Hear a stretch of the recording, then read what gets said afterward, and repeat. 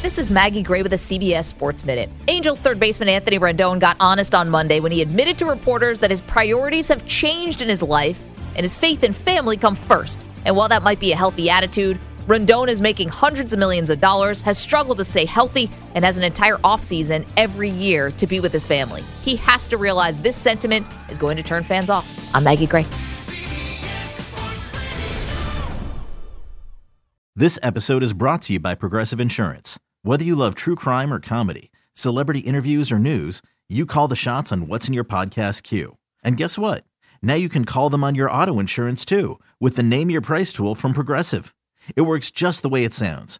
You tell Progressive how much you want to pay for car insurance, and they'll show you coverage options that fit your budget. Get your quote today at Progressive.com to join the over 28 million drivers who trust Progressive. Progressive Casualty Insurance Company and Affiliates. Price and coverage match limited by state law.